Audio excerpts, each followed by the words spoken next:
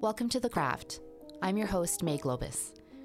This podcast is a collection of intimate conversations on artistry, mastery, and life with talented, passionately curious creatives and entrepreneurs. Most are dear friends, some are those I've admired from afar. I hope you enjoy these conversations, this exploration of the humanity that connects all of us, as much as I do having them. Thank you for being here and for listening. Most people who know his name know Bob Rennie as a real estate success story, and perhaps they know he's a prolific and well-respected art collector too. Those that know him more deeply also know how charismatic, kind, quick-witted, supportive, and generous he truly is. He grew up in East Vancouver, the son of lower middle-class parents. His mother spent many years raising him and his sister, but at the age of 40, finally entered the workforce as a waitress. A truck driver for Carling Brewery, his father also ran the press box for the Vancouver Canucks and BC Lions. At 19, Bob picked his own path and started his career as a realtor and began steadily building the backbone of his business empire from the simple values imparted on him by his father. His biggest passion, however, is collecting art, something that sparked on a trip to San Francisco in 1974 when he was 18 years old.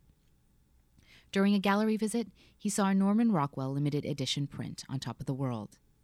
He bought it for $375 and marked the start of the renowned and extensive Rennie Collection, one of the largest contemporary private art collections in North America. Works in the collection are regularly shown at Rennie Museum in Vancouver's Chinatown and are also loaned to various museums across the world. Bob also currently serves on the boards for the Tate Americas Foundation and the Art Institute of Chicago.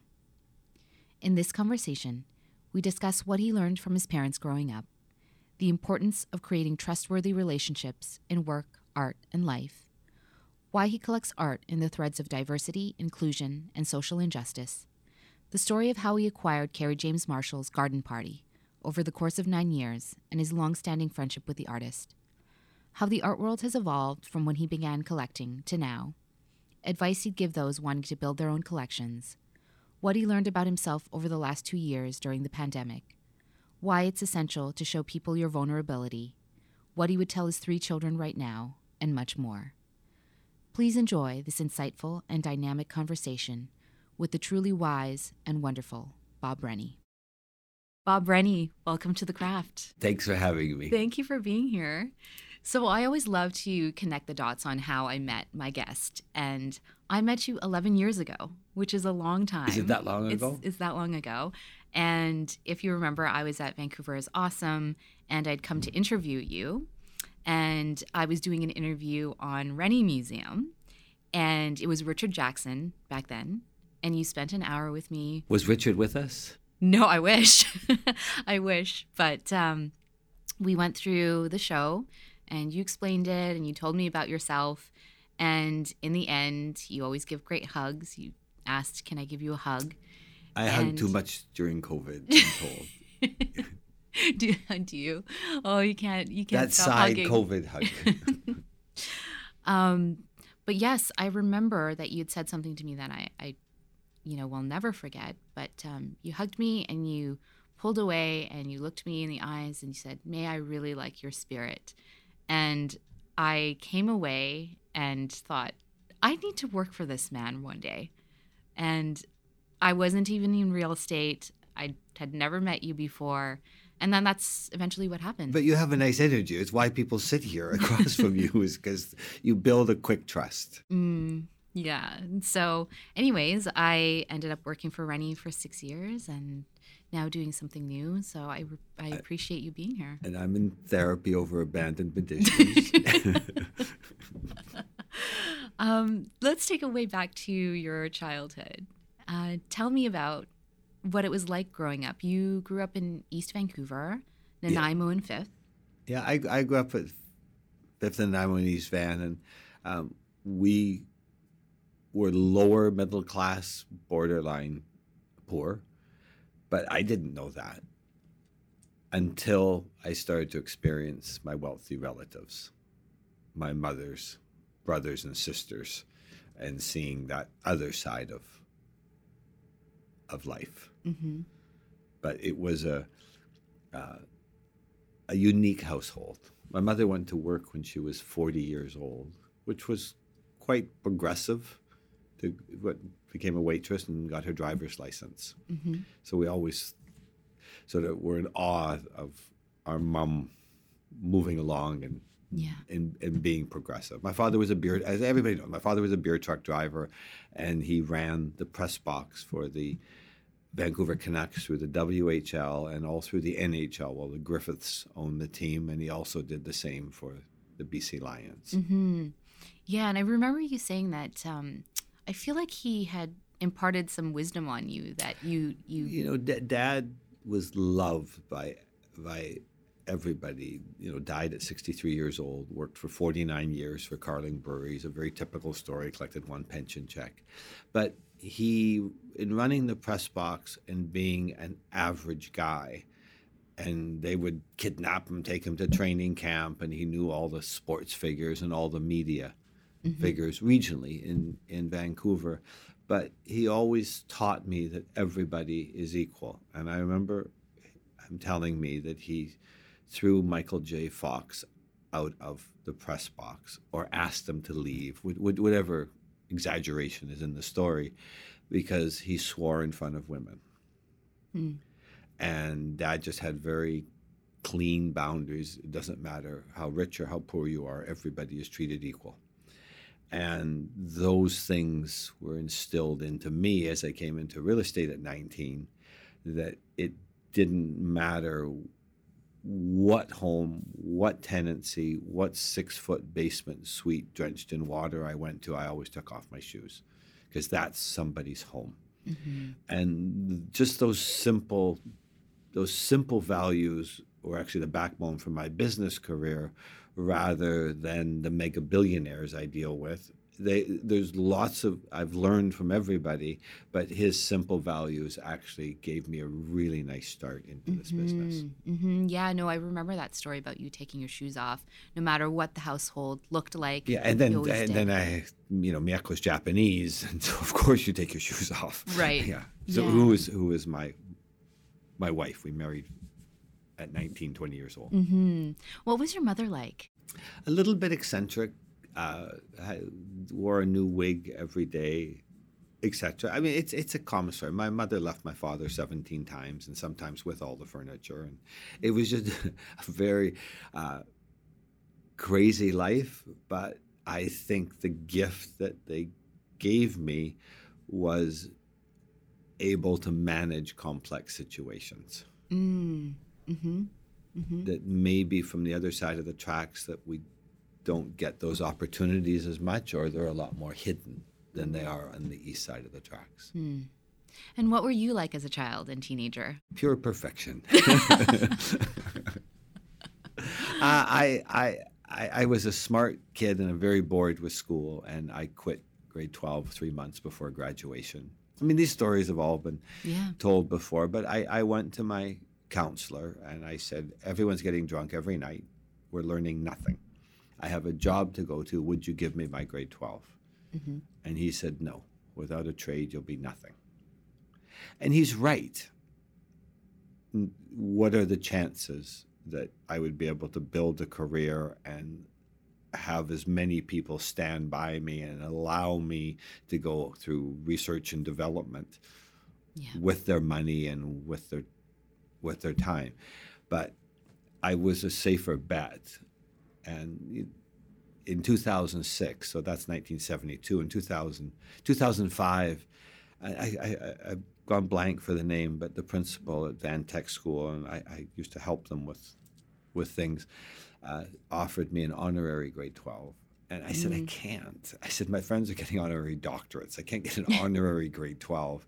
And then the next year they came to me and they gave me grade 12 and gave me my 1972 marks plus top honors for career planning and business development. So I have my grade 12. And by coincidence, the same year I got an honorary doctorate at Emily Carr University. So I always joke, got all your Canada, certificates. weird grade 12, honorary doctorate, same year.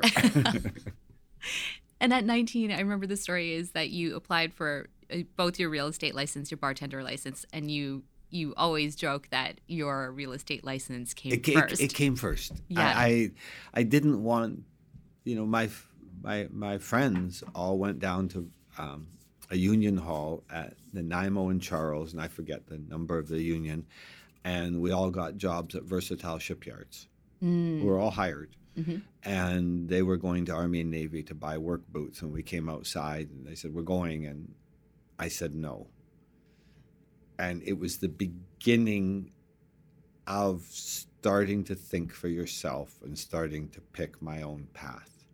I think if my parents, with no fault, had been more financially stable or aware, they would have got me into university. Mm-hmm. And I started to pick a path, but I always used that outside the union hall. Maybe I'll be super arrogant. I'd have taken my brain and been a shipbuilder. Who the hell knows? But it was a real pivotal moment, and I didn't lose my friends, but you started to see that I was just thinking a little bit. I wanted to think a little bit different. Mm-hmm, mm-hmm. And by your early 30s, you were selling a home a day. Yeah, these are all, they're all accolades. We just grab onto them and hold them. But, it's easy to say I was selling a house a day and where we took the career. Mm-hmm. But there was a market, a shortage of housing, a positive that is not that much different than today. Yeah. Same conversations. When I got my real estate license, I think it was Greg Douglas, a sportscaster, who's a dear friend of my dad's, and said, "It's over. You missed it, Bob. 33-foot lots now are $33,000. Who can afford them?" Mm-hmm. Mm-hmm. And we have those same conversations going on today as we enter a new realm of inflation. Yeah, yeah. I guess the reason why I ask about the selling the home a day is, what made you so good at what you did back then and now above anyone else? Do you feel? I tell young realtors that if May and a partner are looking for a home, I would show you 20 homes, 20 condos, 20 studios, whatever that is today. And I didn't care if you bought one, mm-hmm. because I was getting an education on the market. And we would always go to White Spot for pie and coffee, so there was a social aspect to it. But when we saw the right home, I would tell you why you're buying it, because this one was wrong, or that one was overpriced, or that one didn't have storage, whatever it was. So you just built a trust with people. Yeah. And in lieu of education, I knew nobody could put in more hours than me. Mm-hmm, mm-hmm. That I was convinced of really early. Yeah, and I guess the little details too, because I know that you were writing handwritten notes back then. Like those little touches are important. They seemingly seem small. I'm very insecure. I don't like rejection, so I wasn't the best at door knocking, but I was good at sending letters and Christmas cards. Right. Yeah. Something that stood out to me whenever we'd have town halls at the company or internal meetings was you were talking about your journey, your career journey along the way. And something that you said was that people were always giving you a hoop to jump through that always got you to the next place. And I remember that really stuck out to me, like people who give you a chance, people who believed in you, those people are important along the way. Yeah, and I can diminish it, but the fact that you show up and you offer enthusiasm is probably 90% of it. Because a lot of people are showing up on their own time and wanting to do things on their own terms. Yet it wasn't my money when May wants to buy a house. So what are your terms and what do you need? And can I address them? And without being calculating, because we all look back and go, of course I understood that. I didn't know at the time. Yeah. And even in my real estate days, when you're selling a house a day with no assistance, so that my peers were comfortable with me, I always just told them what went wrong. The sale I lost, the listing I didn't get. Nobody wants to hear how great things are going. But I used to put sold signs and open house arrows up and deliver addendum agreements to clients between 12 at night and 2 in the morning when I could just go deliver it all, and sometimes Miyako would come with me because I didn't understand that you could have assistants and delegate. But also in this line of thought, I think where we are today as a society and in an economy, that if you have a voice, if you have power or visible success, nobody's going to celebrate that. What they will give some acknowledgement for is what you're doing for mankind, what you're doing for the common good, what you're doing to give back. Mm-hmm. And I think that's where the scales are being balanced a bit more right now. Mm-hmm. Mm-hmm. Mm. I'd love to dive into your biggest passion, which is collecting art. And you have been collecting art since I think you were 17. Yeah. Yeah, I think I know you're going to say it, the Norman Rockwell. Yeah, for sure. It was 17 years old. Yeah, and this one I didn't know, but it came up through the research I was doing that the love of the art was sparked on a trip to San Francisco in 1970, early 1970s, which is something that I didn't know. So I'd love to know more about that. Yes, I was in Sacramento, and we drove to San Francisco. So it would have been, we get all the years mixed up, it would have been 74. Mm-hmm. And in the Bersani Gallery, I saw a boy and girl sitting on top of the world and Norman Rockwell. And Norman Rockwell is a very cliche Saturday Morning Post. Images that are implanted in our brain that we don't even know they are. I really liked it. We went back to Sacramento, and then I drove back by myself in a friend's car, and Bersani Gallery was closed. Mm-hmm. I didn't have the brain to think on a Sunday, why don't I phone and see if they're open? And I'm sure that gallery doesn't exist anymore. But it was $375. I bought it, and then it was delivered, whether it was FedEx or whatever was used then, and there was $64 owing. My parents didn't have a bank account. We borrowed the $64 from a neighbor. Nobody had the money in our house. And it was paid back, but it was a real pivotal time. And then that Norman Rockwell sat above my dad's Lazy Boy rocker. And then when Miyako and I were married, it hung in our home, and it hangs in a bathroom in our home to this day. It will always, always stay with us. Was it this utopian boy and girl on top of the world that I saw where that's where life could be? I don't know. Was it the signature of Norman Rockwell? But it really started to get me interested in, wow, you could own art. Mm-hmm. And you could own conversations. Right. Not own, but create conversations from the art. Yeah. And I know that it's important to you to collect in the theme of social justice and social commentary, looking at the artists that you do collect. And why is this so important to you to collect in this vein? Oh, that's a lot of therapy. Half the collection deals with social justice. If you look at why is Andy Warhol so popular? Well, Andy Warhol just reported on the news. He took a commodity like Campbell's soup and did it as a screen print. He took a car crash. He took somebody jumping off a building. He took Elizabeth Taylor, Marilyn Monroe, Jackie Kennedy, did silk screens of them. He was giving us what was current. And so I always feel that my job with the collection is, how is it read 25 years from now? And then I was collecting with my ear until probably the late 80s when I was buying the Group of Seven and Ken Danby, a realist.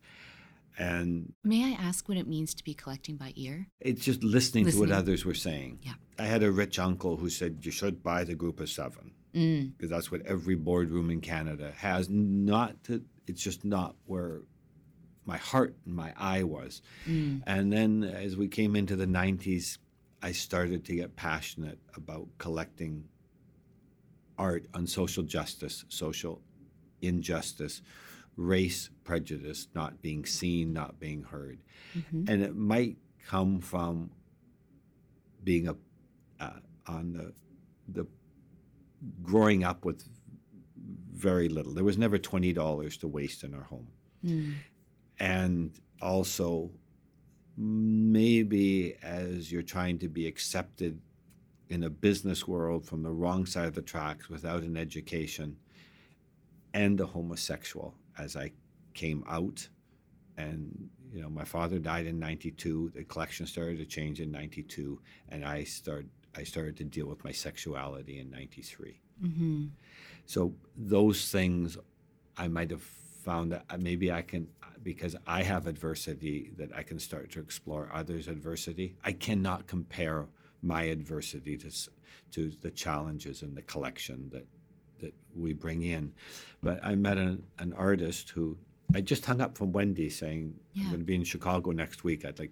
Let's get breakfast with Kerry James Marshall.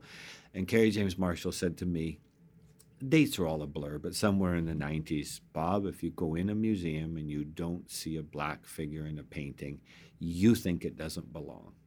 We're going to change that. And I bought a painting called The Invisible Man from 1986 that is probably foundational, one of the most important paintings in the collection, but it's about not being seen. Mm-hmm. And all as you really see in those 6 colors of black in the painting are the eyes and teeth of this figure. And then there's a rectangle over the genitals and over the brain. Mm-hmm. And you can make all the generalizations you want that are out there. But I just thought this is foundational. And an art dealer in LA phoned me and said, people are laughing at you. We paid $54,000 for it in the 90s. And he says, it's not worth 20. I go, I don't care. I think it is. I think this is what we should be talking about. Mm-hmm. And so as you build some defense mechanisms and confidence, and we just went down a path. Mm-hmm. Yeah. It was so interesting when Kerry James Marshall was here. I remember he was part of the Rennie Speaker Series, and I forgot where it was held at, but I did go to it. It was at the Robson Center. Yes. Oh, yes. That's right. And I remember him talking about the different shades of black that he paints in, and I just remember thinking, I've never even thought about shades of that color. Yeah, there's a painting, The Bedroom, which is in Mitch and Emily Rail's collection in Washington, D.C., that it's 40 colors of black. Mm-hmm. There's red and black, there's green and black, there's black and black on black, there's purple and black, and your eyes slowly adjust and you see all the outlines of the figures, of the bed, of the tables, of the lamps, but you have to adjust to it. Yeah. I think I mentioned this to you before, but when Childish Gambino's music video came out for This Is America? Yes. And that very last shot where he's running away from whoever is chasing him, the way that the videographer had shot his face reminded me of Invisible Man, because it was just his eyes, I remember. Yeah, and that's all you see. That's all you see. With that blackness. So we were very cognizant, or made sure that we never want to marginalize anything we're doing. And the trouble is, we talk about things in silos. But if you ask me, I do not buy female artists, but we have 132 women in the collection. Mm. I didn't build a collection on female artists. I just built a collection on artists. So that, to me, is inclusivity. But whenever we talk about Kerry James Marshall, we like to talk about Mona Hatoum, who was the first show in 2009 that we opened in our space in Chinatown.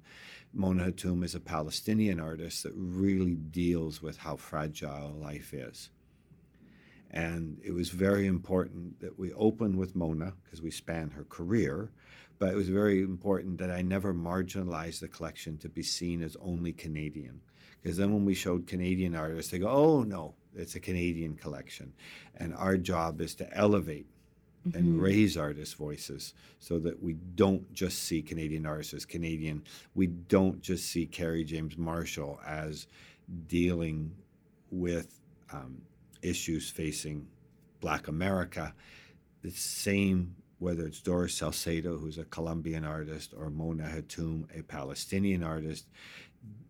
With Mona Hatoum, friends were in New York, and they went to the Museum of Modern Art, and I don't know why they said it to me. They said, looking through, we just saw the creepiest piece. It was a crib made out of glass. Mm. And I said, well, I have the other version. Mm. And it's how fragile life is when we put a baby in that crib. Anything can break it. Right. Anything. What we do to children through their life,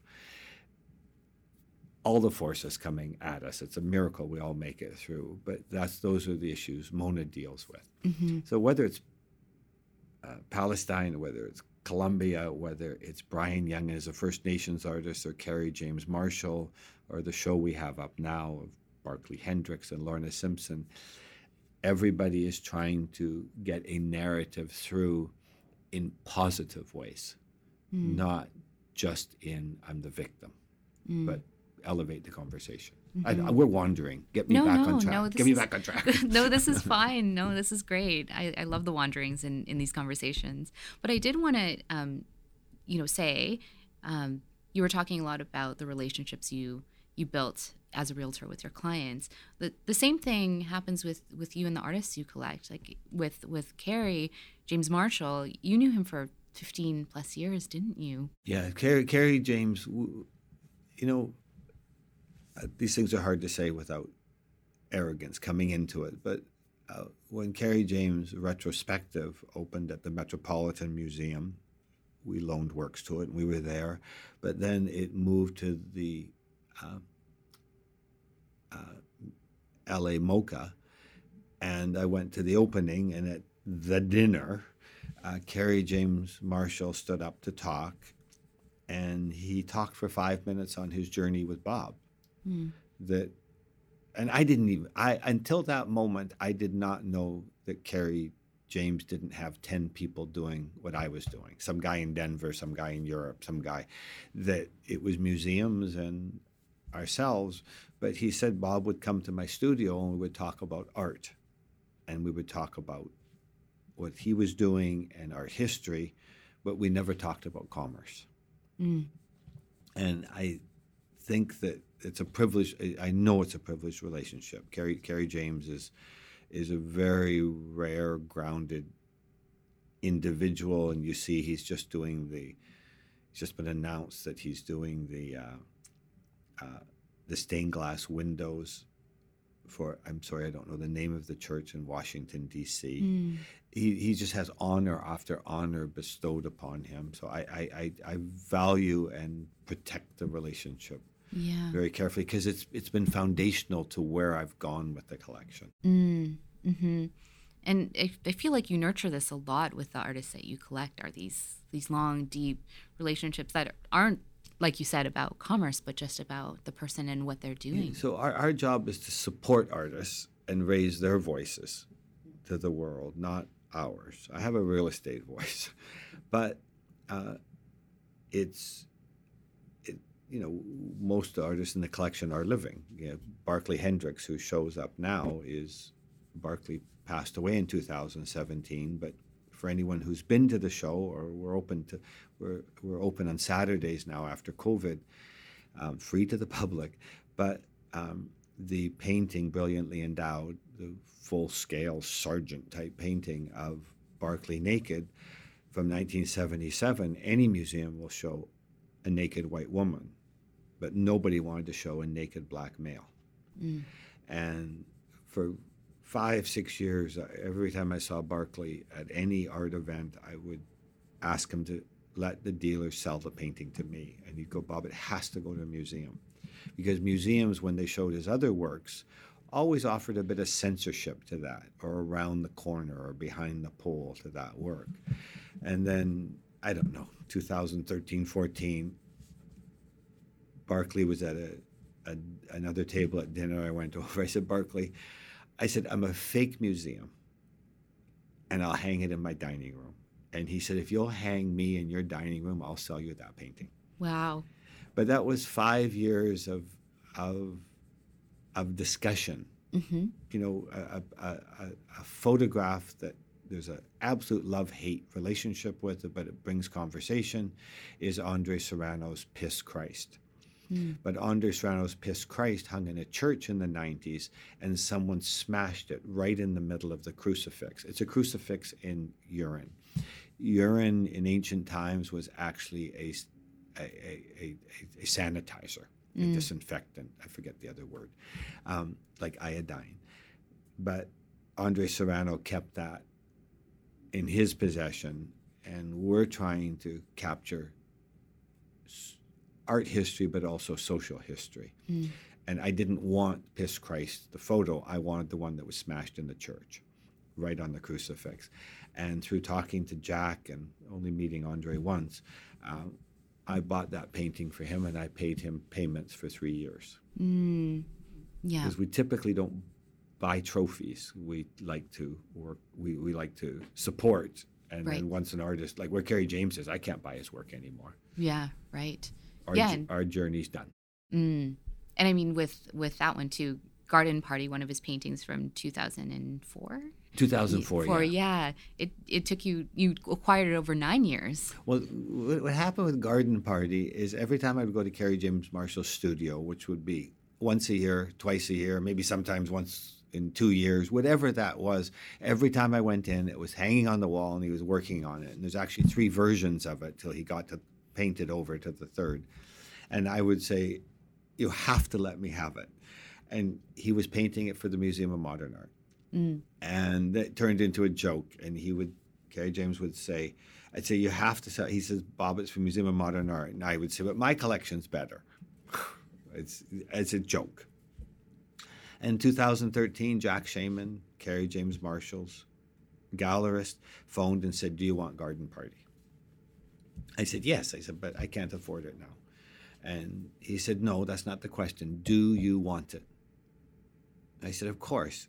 He called me back the next day and he said, Kerry James has taken the value of it today and the value of it when you first started bugging him, wasn't the word he used, and taken the middle of it if you want it. And it those things mark our friendships and mark our journeys. That it's the commerce side is there because money is involved, but it's putting together a sentence with an artist that you don't want to drop too many words out of the sentence or it won't make sense when you collect in depth. Right. Yeah. I remember this moment. This was probably 5 years ago. We went on a trip. Rennie the corporate team went on a trip to LA, and Kerry had set up a beautiful dinner in the courtyard of Hauser and Worth downtown. Kerry, not Kerry James Marshall. Yes. Oh, yes. Sorry. Yeah. Kerry, your Kerry. And we were sitting at the long tables. Everyone was having such a great time, laughing. And then all of a sudden you stopped all of us and you introduced us to this young artist, Mark Bradford. And, I think there were 80 of us around. 64. 64. Oh, you were. Oh, wow. Okay. Yeah. And I remember you said that it was memorable for you because he got to see the other side of your world, with all of us sitting there and laughing and, and that's not something that they see. But, yeah, I just remember you saying that. The artists, they don't know what Bob does for a living so that I can do this. They know lightly, but that's Mark Bradford came running over. I don't know whether you remember right, and picked me up. Mark's 6'6". Yeah, he was tall. Picked me up and said, "I'm Bob's illegitimate baby boy," and it was great for the office to see that relationships with artists are real relationships, and there's a friendship and a bond and a trust if we're going to be the custodian to their works. So that sort of really stood out. Yeah, no, it was definitely a special moment. For sure. When May was working with us, so the goal was every July 1st we went away 1 year to Las Vegas, 1 year to a city, and take the whole office away. And I always prided myself on nobody was really worried which table they sat at. There wasn't a huge hierarchy or silos within the office, but you had left us already. We went to Seattle. No, I was still. Oh, were you in Seattle? Yep. Okay, yep. So Seattle. I don't know if you remember, but John Shirley, who was the first president of Microsoft, I phoned down to John and Kim and said, can I ask you a favor? And I don't know if it was Kim or John said, you want to see the house? I said, no, my company's not interested in your house and the art. We want to come and see the car collection. And it's not open to view very often. And he said yes. And so then maybe there was 80 of us by then. Mm-hmm. We all went to see the car collection. It was incredible. You'll never see anything like it in the world. There's $70 million cars and $100 million cars. You let everybody sit in them. Yeah. But when John pulled up and we were walking in, I said, John, we're here sort of bonding and business. Can you tell us a little bit about the early days of Microsoft? Mm-hmm. And because he was the first president, sat on their board for 25 years. But when he walked up half a flight of stairs, so he was over top of everybody to talk. And as he leaned over the stairs, I don't know whether John's 80 or 82, he looked over at me and said, Bob asked me to talk about early days of Microsoft because it's a business trip. He says, Bob, what do you do? Mm. And I thought that was so important for everybody to hear, because my relationship with John Shirley is a friendship. We don't sit down and talk about what his investments are, what I'm doing for a living. We talk about things friends talk about, and his life, our life, and we met over art, so that takes a big part of it. But to me, that's what I want the company to see, that it's not John going, thank you for putting me into that condo. We made $100,000, mm-hmm. which wouldn't cover an hour's worth of his interest, I assume. I don't. But it was good for the office to see. So it was an indirect way of showing, maybe going back to the house a day, going back to artist relations, going back to friends, relationships, that, we live in Vancouver where real estate is a sport. You walk in as a journalist, May, and you can get people to talk about it. But real estate, oh my God, everybody wants to talk about the value of what they're looking at, or why they can't do it, or what they did, or what a friend did. It's not just unique to here, but it is a unique conversation here. Mm. I do remember that visit with John Shirley. And actually the thing that stood out the most to me is that we were already in there, and then he pulled up and he had his dog Alfa Romeo with him, and it was so just normal, and we were just petting John Shirley's dog. He was chatting with us. He was so lovely. Yeah, pulled up in his old yellow Ferrari. Yeah. And with his dog, and his dog was very important to him, you could tell, and it was very it was just very cool to have that moment. Kim is John's second marriage, and we've known Kim forever. And Kim said that Bill was over the other night and said, you better like art.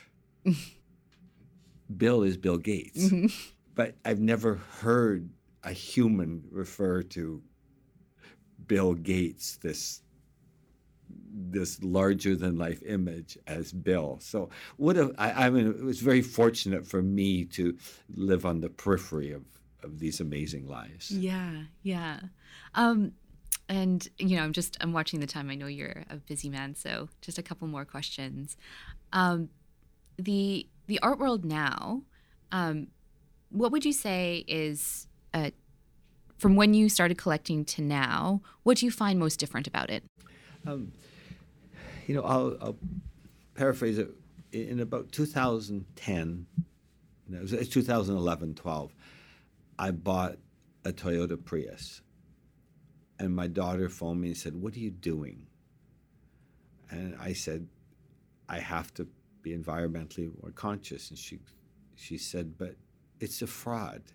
She said, you're bringing a new car onto the planet, which is the worst thing because you didn't need it. And as we were putting a passionate collection together through the 90s and 2000 for the last 30 years, there's a lot of people grabbing onto social jewelry, to buy art, to hang on the wall, to look like you care and look like you're involved in the discussion. So that would have been my comment about 3 years ago, is I don't think it's right. But now my comment is, I don't care how you get in. You're supporting artists. You're buying it for early adapter to your conversation and your social consciousness. But you might get in for the wrong reasons because you think it's an asset and you're going to sell it and you're going to make money. And how cool are you that you have whatever topic on social discussion in your home, whether it's Indigenous, whether it's African American, whether it's trans, whatever that is. You may get in for the wrong reasons, but you might stay for the right reasons. And so I've lost my critical side of that, because I think it was too easy an answer a few years ago of just as social jewelry. And my daughter was right, but it started to raise my consciousness about climate change and about being more responsible. We're not there. We're all selective in the parts we talk about and say that we do. We'll get on a plane and fly business, yet complain because the tap's running. Well, let's really start to level out our conversations. So back to art, you may get in for the wrong reasons, but hopefully you'll stay for the right reasons, and you will raise social consciousness on something. As for art collecting, I always tell people, pick a lane and get in it. Whether you only collect photos of trees, whether you only collect black and white paintings, whether you only collect female artists, whether you only collect social injustice, whether you only collect paintings with gold frames on it, get into a lane for a few years and then swerve all over the road. But stay in your lane for a while and get comfortable with the idiosyncrasies and what that is. Yeah. So be intentional right from the beginning. That's what I waited too long. I collected with my ear, and then I decided to collect with my eye. And seriously, I got lucky, or you wouldn't have me here. Like, some doors opened, and I walked through them. Yeah. A lot of times doors open for us, but we're too busy and we don't walk through them. Yeah. Those are those hoops that I was talking about. Those are those hoops that you take the challenge. Reinvent yourself. It's okay. Yeah. It's not flippant. It's not inconsistencies. You get yourself uncomfortable every few years. Yes. Yeah. I mean, look what you're doing. Look what you're doing. I get it. You left a very safe place to come here. But you pushed you decided to follow your eye and your heart rather than just listen to, parental advice as you're getting a steady paycheck. Why would you rock that? That was exactly it. Yeah. Exactly it. Yeah. So I celebrate people moving on. So a few more questions. I'm curious to know, with the last 2 years, what's been happening with the pandemic, what have you learned about yourself and the world in that time? You may have seen it. I did a talk last March to the office. It was one take, and Chris, my son, who runs the company, and I decided that we would, this was March 2020. We didn't know what we were headed for. And we said that we want to still be standing when we get through this. So we told the staff we would back them for a year. Yes. Didn't even know what it meant. But there's something that I said in it that I learned something about myself is I said, why don't you show people that you're vulnerable? And maybe then they'll admit that they're vulnerable. Because no one likes to be the first. In a relationship, no one likes to be the first to say, I love you, because you're so afraid they're not going to say it back. So they don't. But what I said to everybody is, why don't you start phoning people every day and letting them know you'd like to shake their hand, but you can't. I'd like to hug you, but I can't. And it's just sort of something that really stayed with me, that, you're rambling off what's on your brain. And I go, no, that's what we should be doing. Because I think that, we get cold with Zoom calls. people don't like to be vulnerable on a Zoom call because you don't feel the temperature of the room, people rolling their eyes back or giggling with you. Are they against you? Are they with you? And it's tough, and we're not all mentally equipped. So I just think let people know some of your vulnerabilities so they'll share theirs. And I think it's the best self-help you can give people because this was a tough one. This was a really, really tough one. My first 4 months. So I know, only because I looked at it last night with a friend, that for 2020, I walked 18,000 steps a day, average for the year. But for the first 3 to 4 months, I was walking 40,000 steps a day. Wow. I was walking 25 kilometers plus a day on the phone. I don't know why. I couldn't go into the office, so my coping mechanism was I just phoned people, and I would do Zoom calls walking. They'd see me when I needed to. I put it in my pocket when I needed to. I lost 2 pounds. But that was, I guess, a coping mechanism, yet I just thought I was being healthy and phoning people. But I think that we realize how much we need people, but we also, I think all of us realize that we now respect our safe places a lot more. That's in friendships, that's in our business life, that's in our love lives. And, as humans, we weren't meant to be together 24/7 in this 500 square foot apartment I talked you into living in. And so, I can go into a whole suite design and public areas, but things are never going to be back the way they were. 18 of us are not getting in an elevator ever again. It's not going to happen. Right. So we're all making some social adjustments. But I just think the thing I really learned is I respect the safe places I have and not too keen on the unsafe places. And that doesn't come because I'm 65 and life has been okay now. It's where we want our brain is in safe places. Yeah, I really love that. I mean, I'll do this with you. Yeah. I would do this with Kirk LaPointe, but not going to do this with a lot of people because there's not going to be a gotcha moment. I don't think I have a gotcha moment that I'm not afraid to talk about. But you just go, did we rehearse a thing? No. You sent me questions. You did. I didn't read them because talking about your life is talking about your kids. You shouldn't need notes. Well, speaking about your kids, actually, this is one of my questions. What would you say to your son, Chris, who's a dear friend of mine, daughters, Steph and Kate, right now, if they were here in person, like straight from the heart, what would you tell them? I sort of say all the time indirectly, if I die tomorrow, nobody should feel, is it too early? Yes, but it should feel sad because I lived a really, we sugarcoat shit, but a really nice life, a really happy life because I did what I wanted to do. But I've always just thought as a parent that we're supposed to be good observers and then pick up the pieces when you need to. I think I boast too much, but I think my kids know me and I know them. And it doesn't get much better than that. My final question, the question that I ask all of my guests, with what it is you do, what is it that you want to leave behind in the world? Okay, I'm very deliberate about legacy. The museum in Chinatown, we really wanted to give back to the city. We wanted to participate.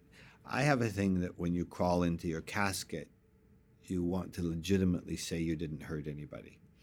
And I think this, the city's been good to us, so it's participating. It's, I'm having a dinner on the 25th for the Governor General of Canada. So they said, who would you like to invite? I said, all 6 university presidents, because they're the ones that are handling our future with youth of tomorrow.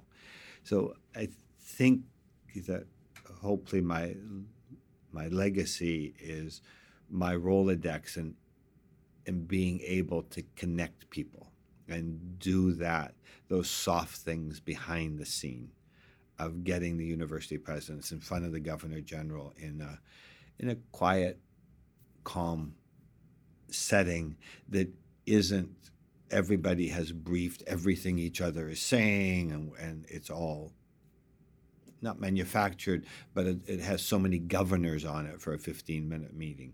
So can we help do those things? I hope that's what I'm able to do. Well, thank you for being here, Bob. Well, thanks for having me. I can't believe people want to listen to this. No, I mean, I thank you not only for being here and for this conversation, but, thank you for always supporting me in all of my ventures and, always saying, May, just remember to follow your passions. Don't give up on them. They make you they make you who you are.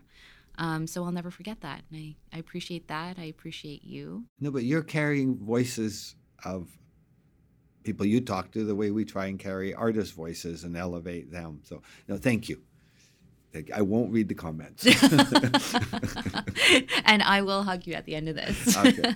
Thank you, Bob. No, thanks for having me. If you enjoyed that last conversation, be sure to check out more episodes of The Craft on Spotify and guest photo galleries on the website at wearethecraft.com. Thanks again for listening.